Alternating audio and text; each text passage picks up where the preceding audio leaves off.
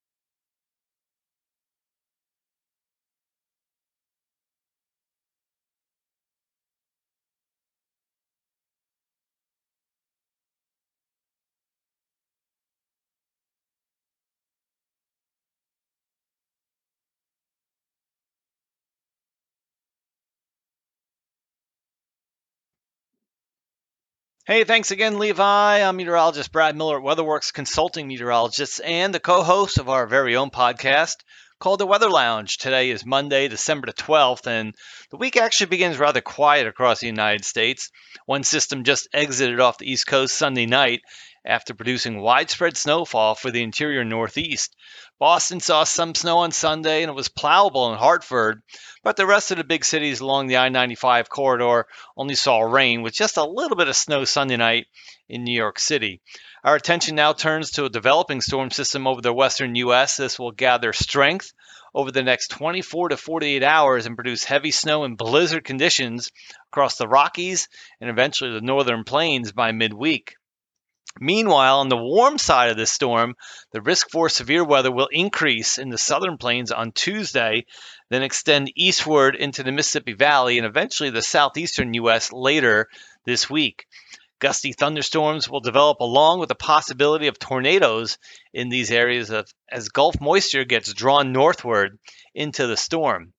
Then we focus on the Ohio Valley, Mid-Atlantic, and Northeast as this system continues its trek eastward.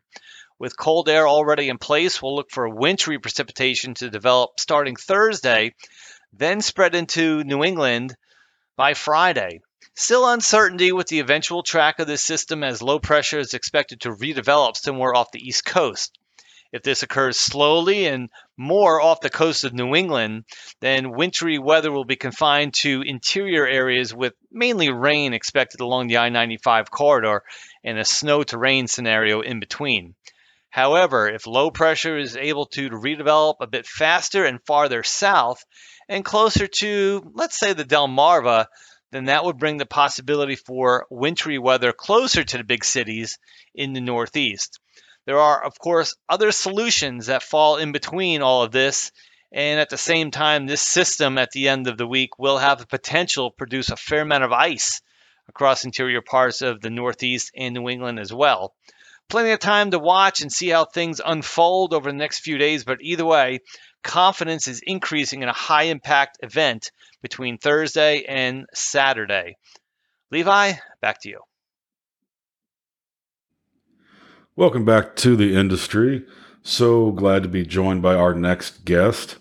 He is Neal Glatt, the managing partner and co-founder of growthebench.com, formerly of Case Snow Management, was a very, very important piece in Case's growth, and we'll be asking him about that.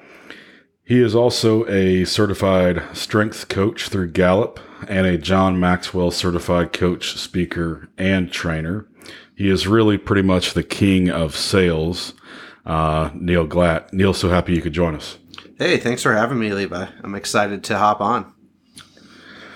Awesome, sir. So I think that there's a decent amount of people in the industry who know who you are, but give us the 2-minute backstory, the down and dirty of Neal Glatt and how you got here.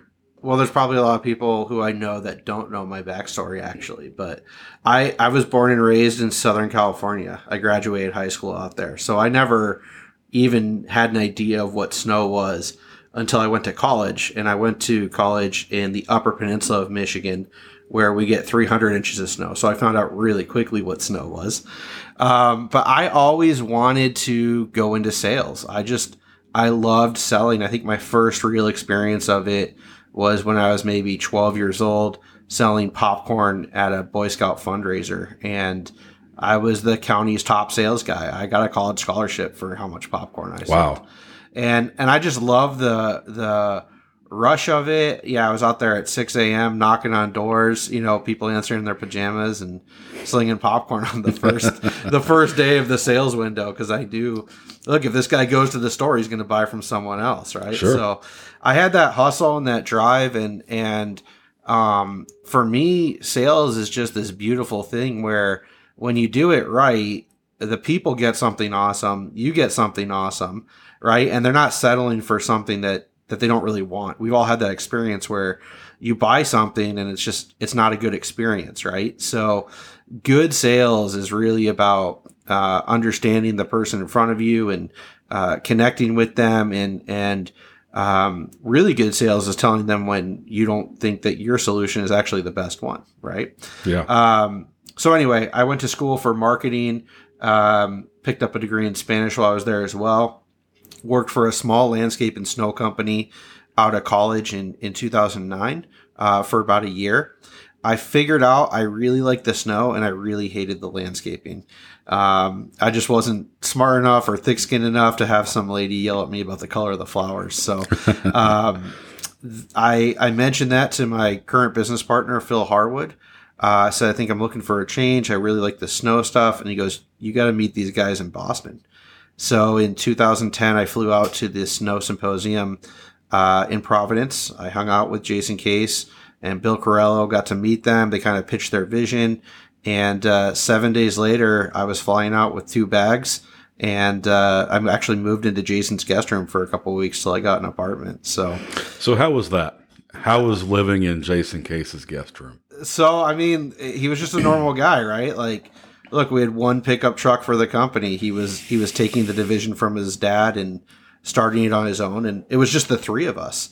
I found an apartment really quick, but we were great friends. I mean, for a large part of my career, I was probably closer to him than I was to my own brother. And it was just this tight-knit team. Katie Raymond came on a year after I started, and we had a lot of other people who contributed to that success for shorter amounts of time. And it was just a blast to really see how big we could grow and how fast we could grow. And that's what I love to do, was selling. So I did that for 7 years. We went from about $1 million in revenue when I started to about $42 million in revenue when I left.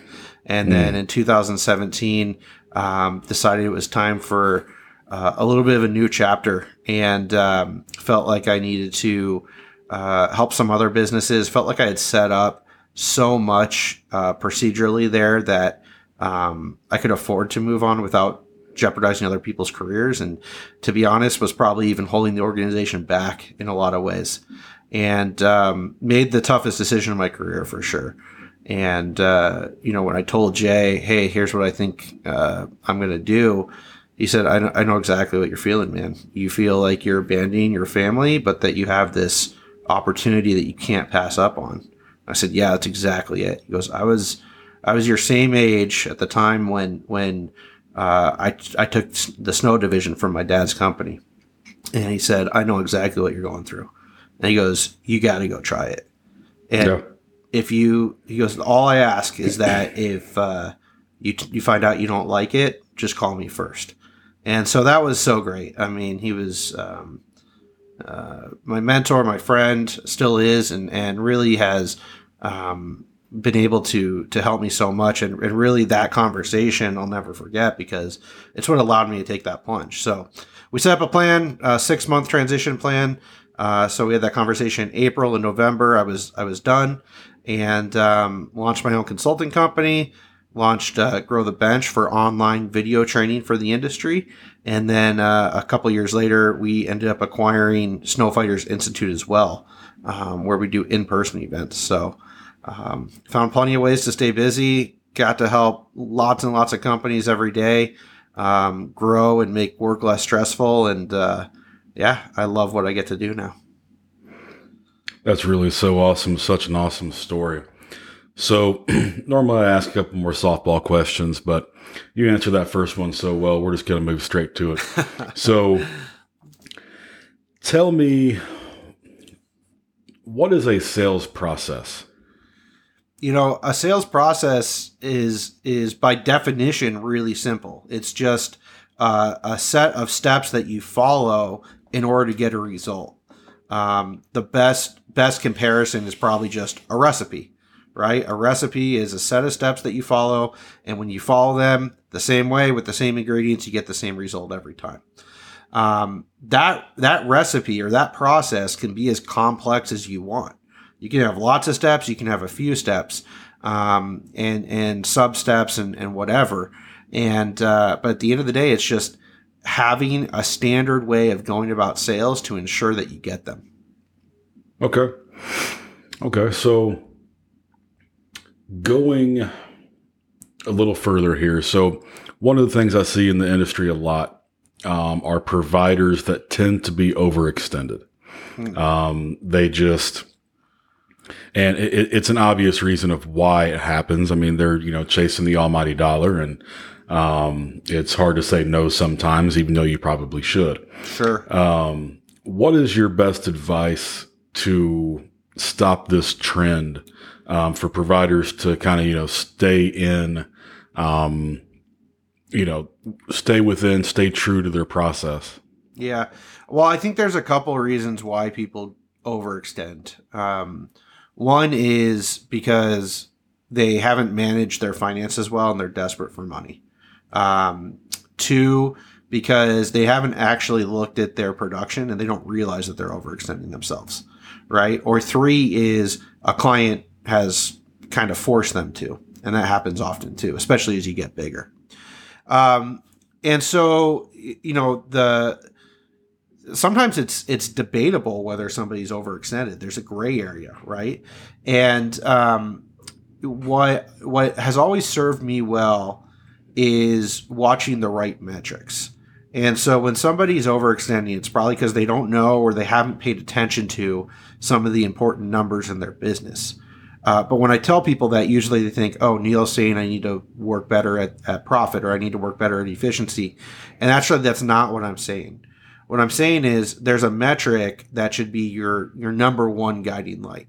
Those other ones are critical too to stay in business. But the number one metric that I cared about was, what's the customer lifetime value here?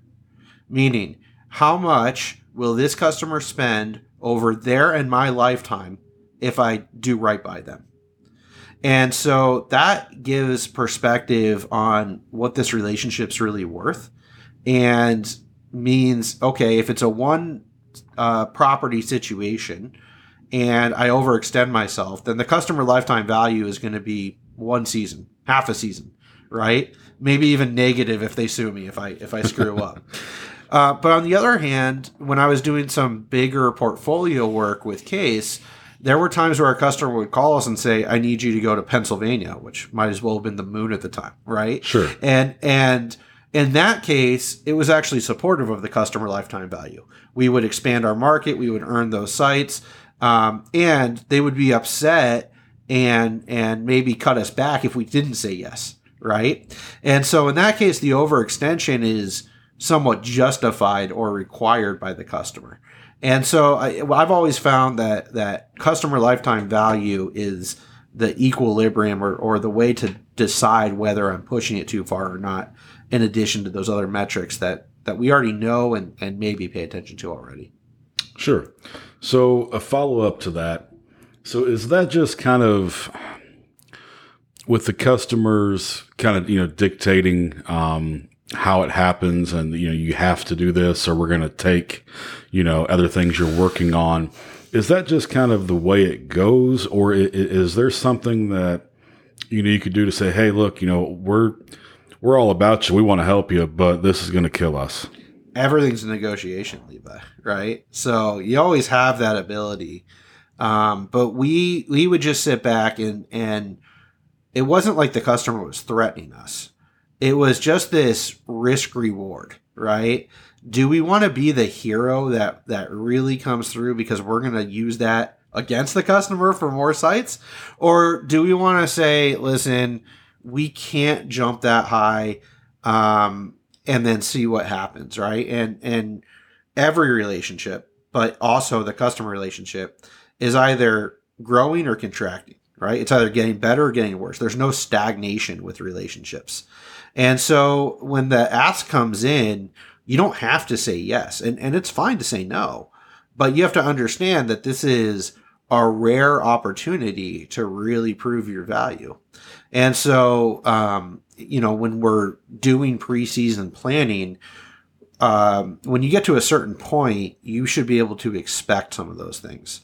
I mean, the easiest sale ever is to come in and swoop up a failure, right? Mm-hmm. And so if you are saying, I want to grow, I want to do better, I want to get more money or more profit, then I would say, okay, go invest in your sales ability, but then utilize it midwinter too, right? Oh, yeah. Yeah. And so what is one more piece in your fleet look like? Talking about, an increase capacity of 2%, 5%, 10%. It's not going to kill you. You're going to leverage it if it snows, depending on your market, right? And you're going to be able to pick up something that's really good potentially. Absolutely. So speaking of prices fluctuate every year. That's just how it goes. But this year, inflation is something that's really taken center stage.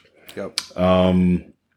So what are some suggestions that you would make to providers that are just at a point where they're like, hey, I just can't do it for the money that I agreed to do it for? Yeah, for me, right? If I write a contract, I stand behind it. I view that as sticking to your word, right? So if you're in contract and you're finding you can't do it, my go-to is suck it up and then go to renew. Sure. But I would let them know, hey, listen, I'm going to suck it up, but I'm also going to renew for 30% more because I'm losing money, right? Yeah. I just do not understand this thing that happens in our industry all the time where a proposal or a contract is really just an estimate. For me, it just reeks of unprofessional, right? And I have no patience for that. But at the time of renewal, right, where a customer is saying, hey, keep this for the same or keep this for only 5%, and you know your numbers and you know you can't make it, you can't sign up for something that's going to be a losing proposition, right? Because all of our pricing is truly a guess, right? Like we have a price that we've given a good guess behind, but then what happens in the field is going to dictate the amount of profit. And that's going to come down to the duration of the event, the consistency of the snow, the temperature, so many different factors, right? And so if you are limiting your potential for profit by having something that doesn't support those numbers, you have no chance of ever winning. As long as you can have some profit in your estimate or your contract, then at least you stand a chance at winning some profit through your field performance. Yeah. So why would you move forward with something that's a guaranteed loss? You can't, right? But I think most people are finding themselves in this situation because they haven't been consistently raising prices. And, if you just raised your price 5% a year for the past 5 years, you would be all set with the inflationary pressure. Now you have to raise your price 25% because you haven't done it and you can't. So you settle for 12.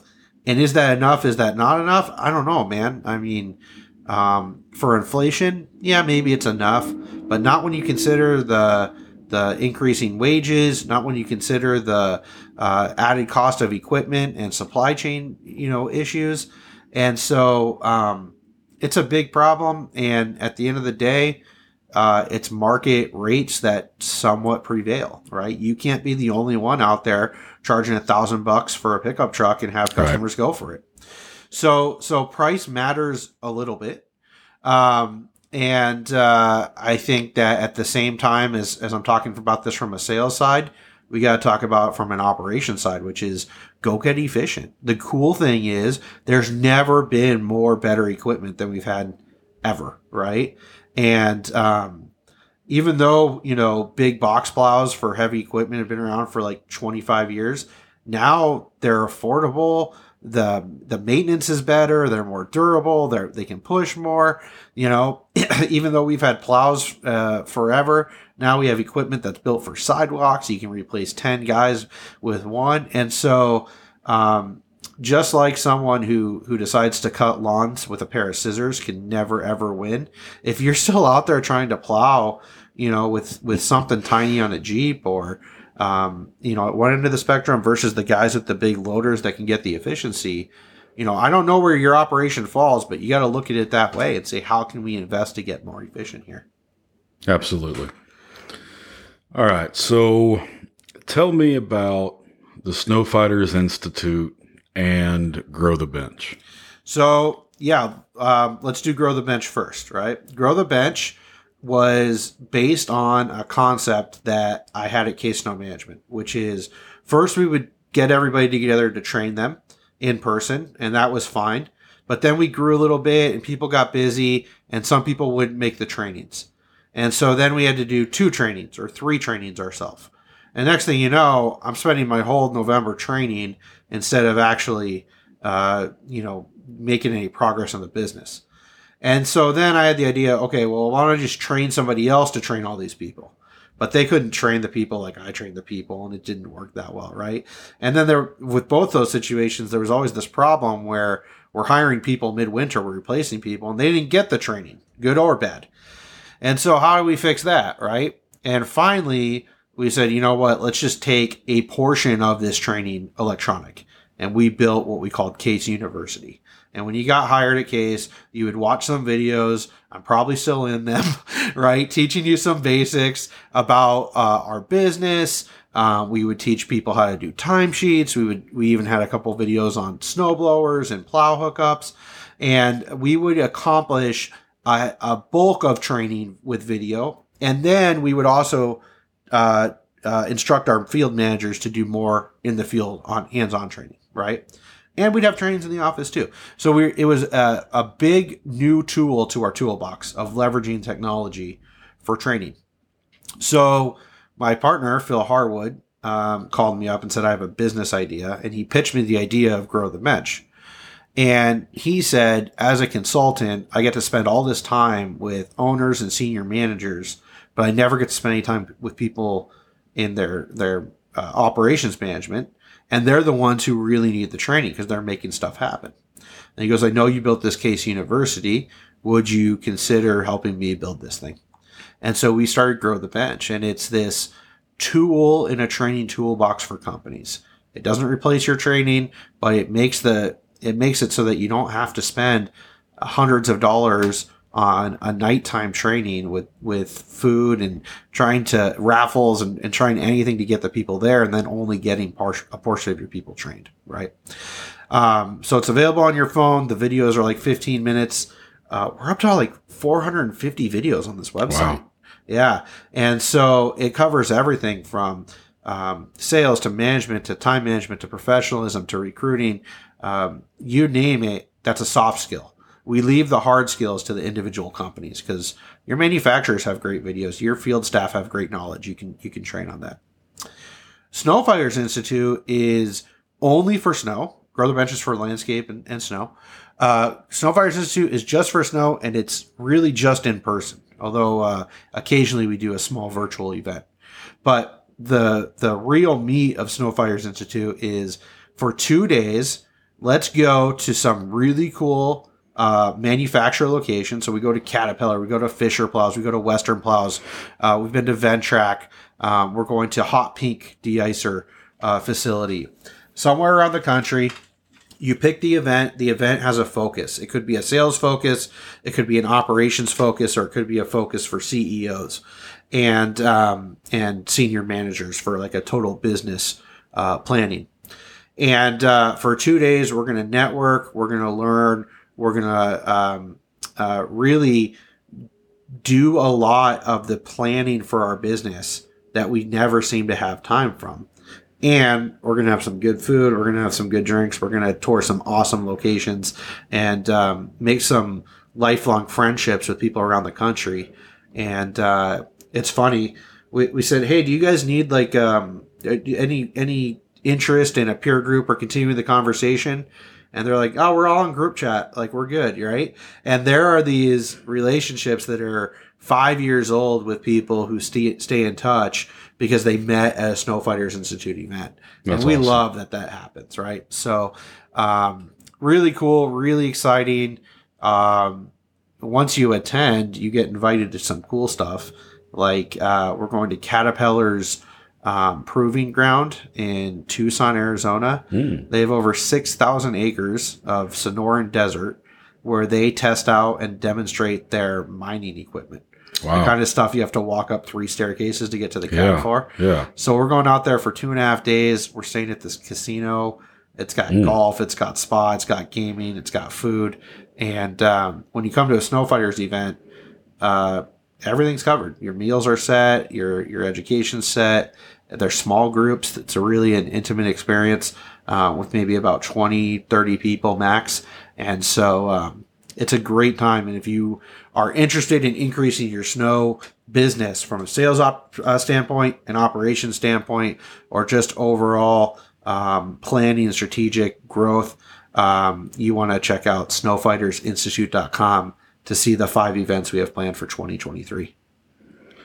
Awesome. So how is both of these different from the Snow and Ice Management Association or the ASCA that are both, training organizations for snow? How is this different? I mean, I know Grow the Bench is online and the Snowfighters is in person, but as far as just overall experience, I mean, how is it different? Yeah, certainly we are all out there providing education for snow. So there's some identity within there. But within that, I think there are a lot of differences. For one, we're not an association, so we don't charge membership fees. We also don't issue certifications, right? We don't do any legislative work. We leave that to the ASCA, who does a phenomenal job. And we actually think that you need to participate in all 3, to be honest with you. The ASCA has been mostly known for their publication of the industry standards and getting the ISO certification for snow. And so they are very much more high level than we are. They're very much focused on the industry well-being, the industry legislation, the industry guidelines and standards. And that's a critical role that they play. The education, the certification is part of it too. And yeah, there's a little overlap with some of our courses there, but our courses primarily are focused on the soft skills rather than the technical stuff. And SIMA's education is primarily on the technical, right? The Advanced Snow Manager course is very technical, very in the field. And their education is a little bit of a grab bag, but they're servicing a wide audience. And, their trade show is by far the biggest, right? So if you want to go look at a bunch of pretty equipment, kick the tires, SIMA's your place for sure. If you want to get involved in legislation and making things happen from that political governmental governance side, I think ASCA is your spot. And if you just want real hands-on practical education for kind of your middle management to higher level people, I think we're your guys. Nice. Okay. So a question I ask most guests. So I always say the facilities management industry, specifically snow, is kind of a hidden industry. Yeah. It's not something that really stands out to grab you. You don't have people in college saying, hey, as soon as I get out of here, this is what I'm going to do. Right. So what is your recruiting message on behalf of facilities management to those outside of the industry, to maybe folks that are in college right now, or maybe they're just in another industry and could be looking for a change? Yeah, I was just with a group of college kids, and they're out there looking for a job and graduating in business, and the economy is starting to wane a little bit, right? They're seeing all the big layoffs at the big tech companies, and they're thinking, man, I don't know what I'm going to do now. And so my pitch to them is, one, consider working for a small company. In a small company, you can make all kinds of things happen. You can try stuff that you're going to have to wait 10 years in your career to try at a big, Fortune 500. Two, for snow removal, it's actually pretty awesome, right? Like, one, we have the opportunity to make a lot of money. And two, we're out there saving people's lives, right? Like, when I was hiring snow shovelers, I used to tell them, we're going to work really hard at these pharmacies because our grandparents have to get their medication. We're going to work around the clock at the supermarket because everybody has to buy food to feed their families. That's right. Like, we're taking care of these utility companies so that they can restore power and heat in the worst blizzards that New England has ever seen, and people don't freeze to death in their homes. We're working on the roads and the transportation centers here so people can still get to their jobs and provide for their family. If we don't do our job, society ceases to function. You only have to look back 50 years, the blizzard of 1978 in New England and Michigan, right? Yeah. Society literally stopped for a week and people died. Yep. Thousands of people died because there was no professional snow removal companies. So how can you not be interested in that versus anything else that just, maybe it's a nice to have. Maybe it makes things look better. And other trades are similar. I mean, I was with the Arborist Association a few weeks ago. You know that spending time regularly around trees is proven to increase health, to increase life expectancy, to decrease depression. And there's a whole website on the Harvard School of Public Health dedicated to the health benefits of trees. Wow. Right? So like facilities management and what we do is so critical. It's so important. There's been this rise of what we call non-places, right? These places with no identity. A shopping mall, an airport. You have no idea where you are.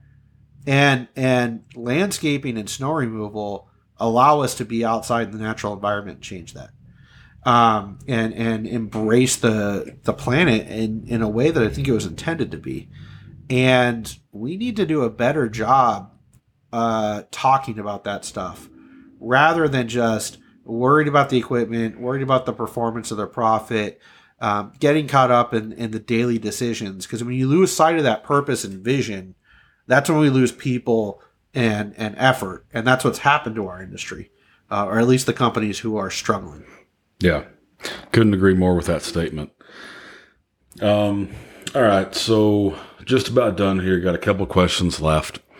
So college graduate, business owner, co-founder, going to a company to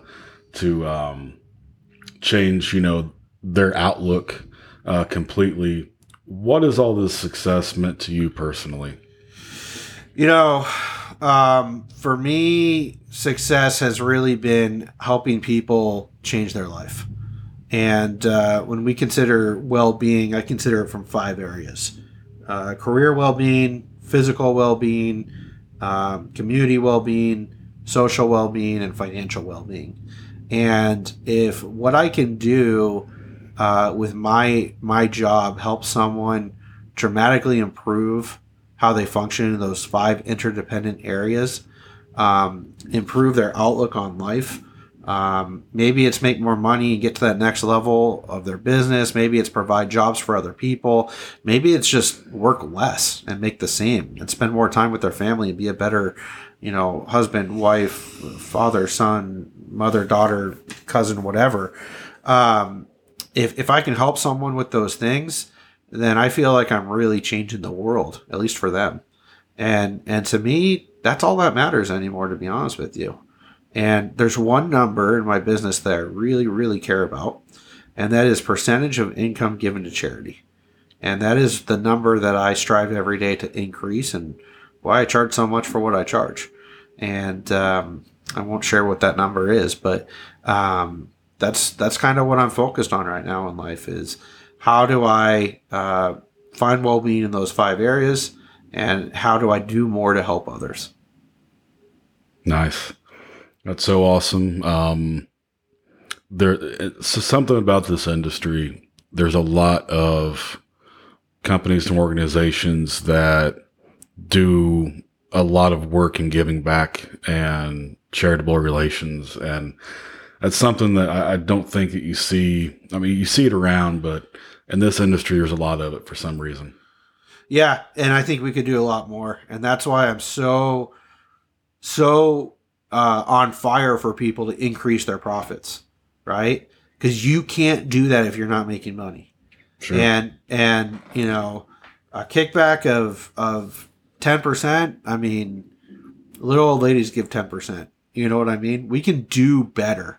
We can do a whole lot more if we could just learn to sell and grow and manage our business in a way that wasn't super stressful. So that's what I'm after, to try and inspire. All right. So last question, question every guest has to answer. So what advice would you give to someone that is earlier in their professional journey than you are? So from my experience, I've had the most success by staying off of social media and hiring the right coaches. Okay. And I'm part of all the same Facebook groups that we all are. And you see all the questions getting asked. And I don't fault the people asking questions, but you're asking the wrong group. And I'd even say evaluate your peer group, right?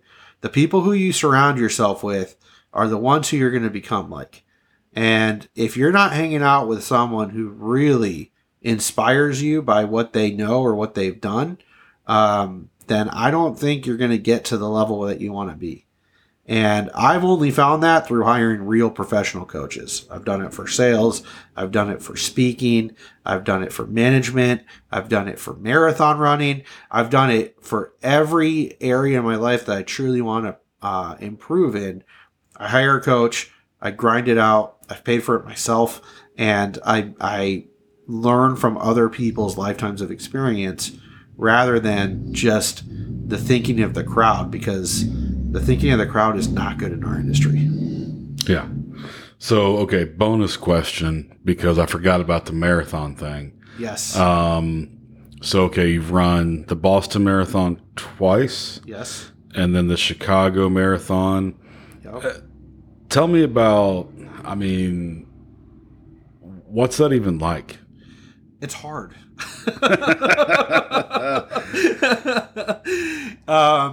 Marathoning is a fascinating process. It is somewhere around 20 to 30 weeks of pure dedication that nobody cares about, right? Right. Nobody cares that you ran 5 times a week for 5 months. Nobody cares that you woke up early on a Saturday to go grind out 8 or 15 miles.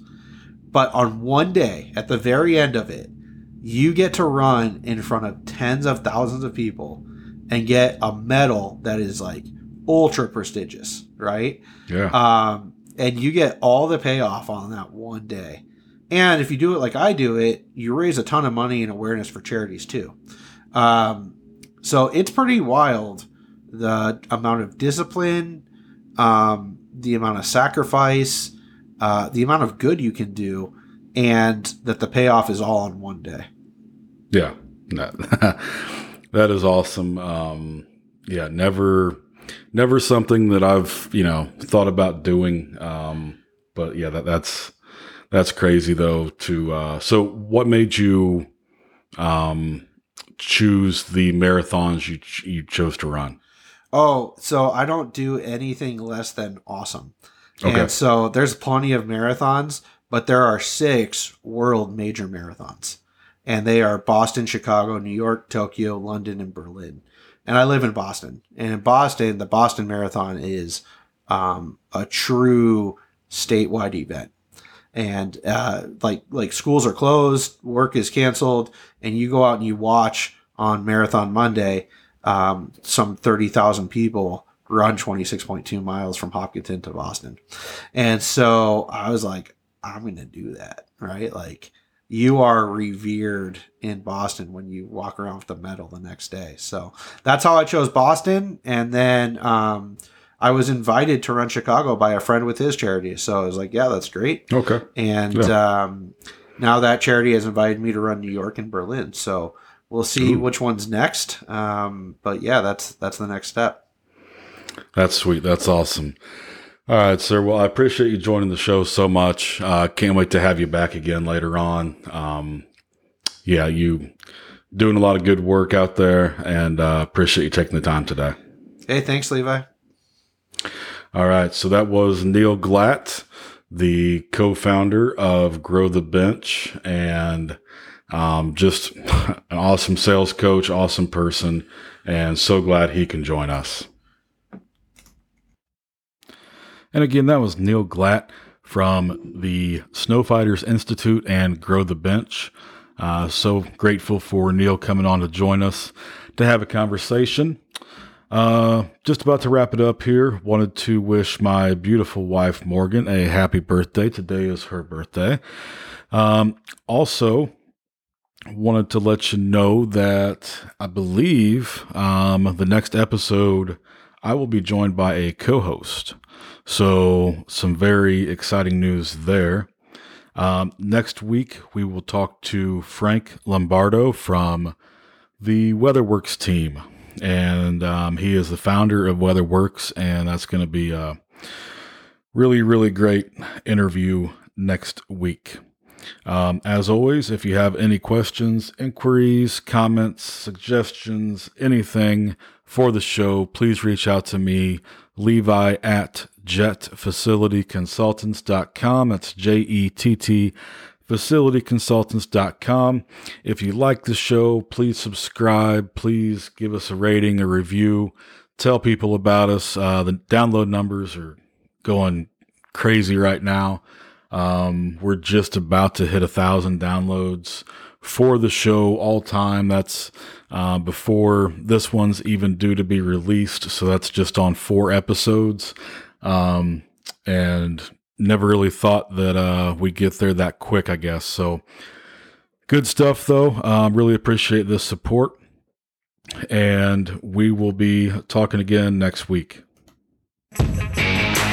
Thanks for listening to The Industry, a show built by the working class for the working class. Be sure to subscribe so you don't miss the next episode. While you're at it, help us spread the word by leaving a rating and review.